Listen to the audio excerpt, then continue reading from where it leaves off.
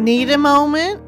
Breathe and pause for Kingdom Moments, featuring the best devotional readings and excerpts from writings written and read by apostle, author, and podcaster Dr. Leanne B. Marino. Take a few minutes, sit back, and focus to let these kingdom words fill you with hope as you take time to be encouraged by this spiritual pause. Want to learn more? Visit Apostle Marino's website at kingdompowernow.org. Selah.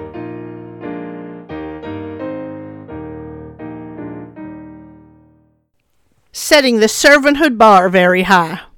It's fine for us to look to people in the Bible with admiration. There's no question that those who have gone before us in the faith faced hard trials and spiritual battles, and that it was their faith in God that pulled them through.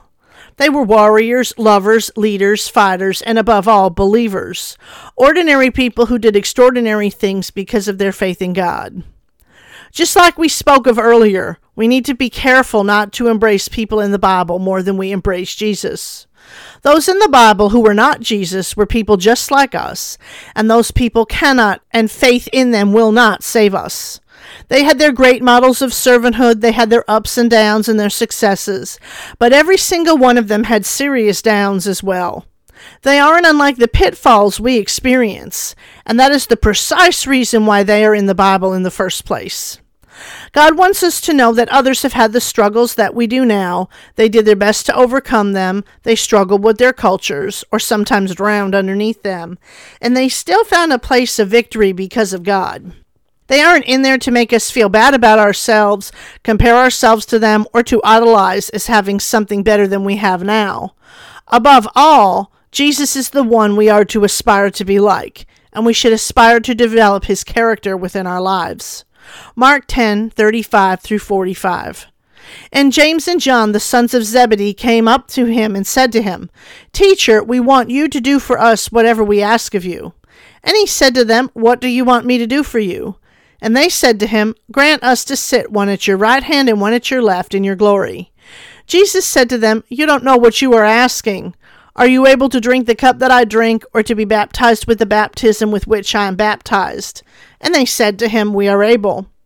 And Jesus said to them, The cup that I drink you will drink, and with the baptism with which I am baptized you will be baptized. But to sit at my right hand or at my left is not mine to grant, but it is for those whom it has been prepared.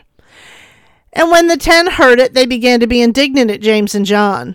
And Jesus called them to him and said to them, You know that those who are considered rulers of the Gentiles lord it over them, and the great ones exercise authority over them.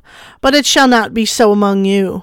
But whoever would be great among you must be your servant, and whoever would be first among you must be slave of all. For even the Son of Man came not to be served, but to serve, and to give his life as a ransom for many. Jesus was more than just a great man with some interesting teaching. As the Savior of the world, he set the bar high for us as to our conduct with others and the way that we are supposed to interact and care for one another. Instead of just being something on the surface to appease or appeal to other people, Jesus teaches us how to truly care about others in a way that changes and transforms ourselves. This is how we need to become if we want to be better servants. The fact that he is a man who is the greatest servant of all time is a true bonus, considering the content of this book. Even though women have historically served men, the greatest servant who ever came into this world came as a man. He served other men, he served leaders, he served women, and he even served children. He proves to us, once and for all, that it is not only possible for men to serve, it is required if they are to be a part of the kingdom of God. That means all the protests that service is for girls, it's not what manly men do, just flew right out the window. If you want to be a real man, you need to be a counterculture man, and that means you start serving, just as Jesus Christ has taught you how to serve. That excerpt is from Chapter 8, Jesus, the Savior who served us all, from the book Man Up, Servanthood for Men by Dr. Leanne B. Marino. That's Man Up, Servanthood for Men by Dr. Leanne B. Marino. Go on Amazon.com or wherever books are sold and get your copy today.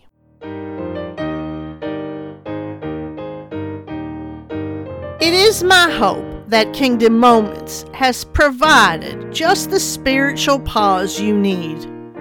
A friendly reminder, the readings featured on this podcast are copyright, and if you desire to quote from them, please remember applicable laws and do cite the author or obtain proper permission.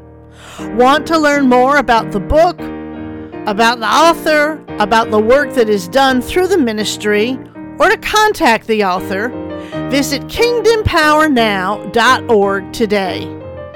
And until next time, may the Selah pause of the kingdom lead you to spirit-filled moments throughout your days.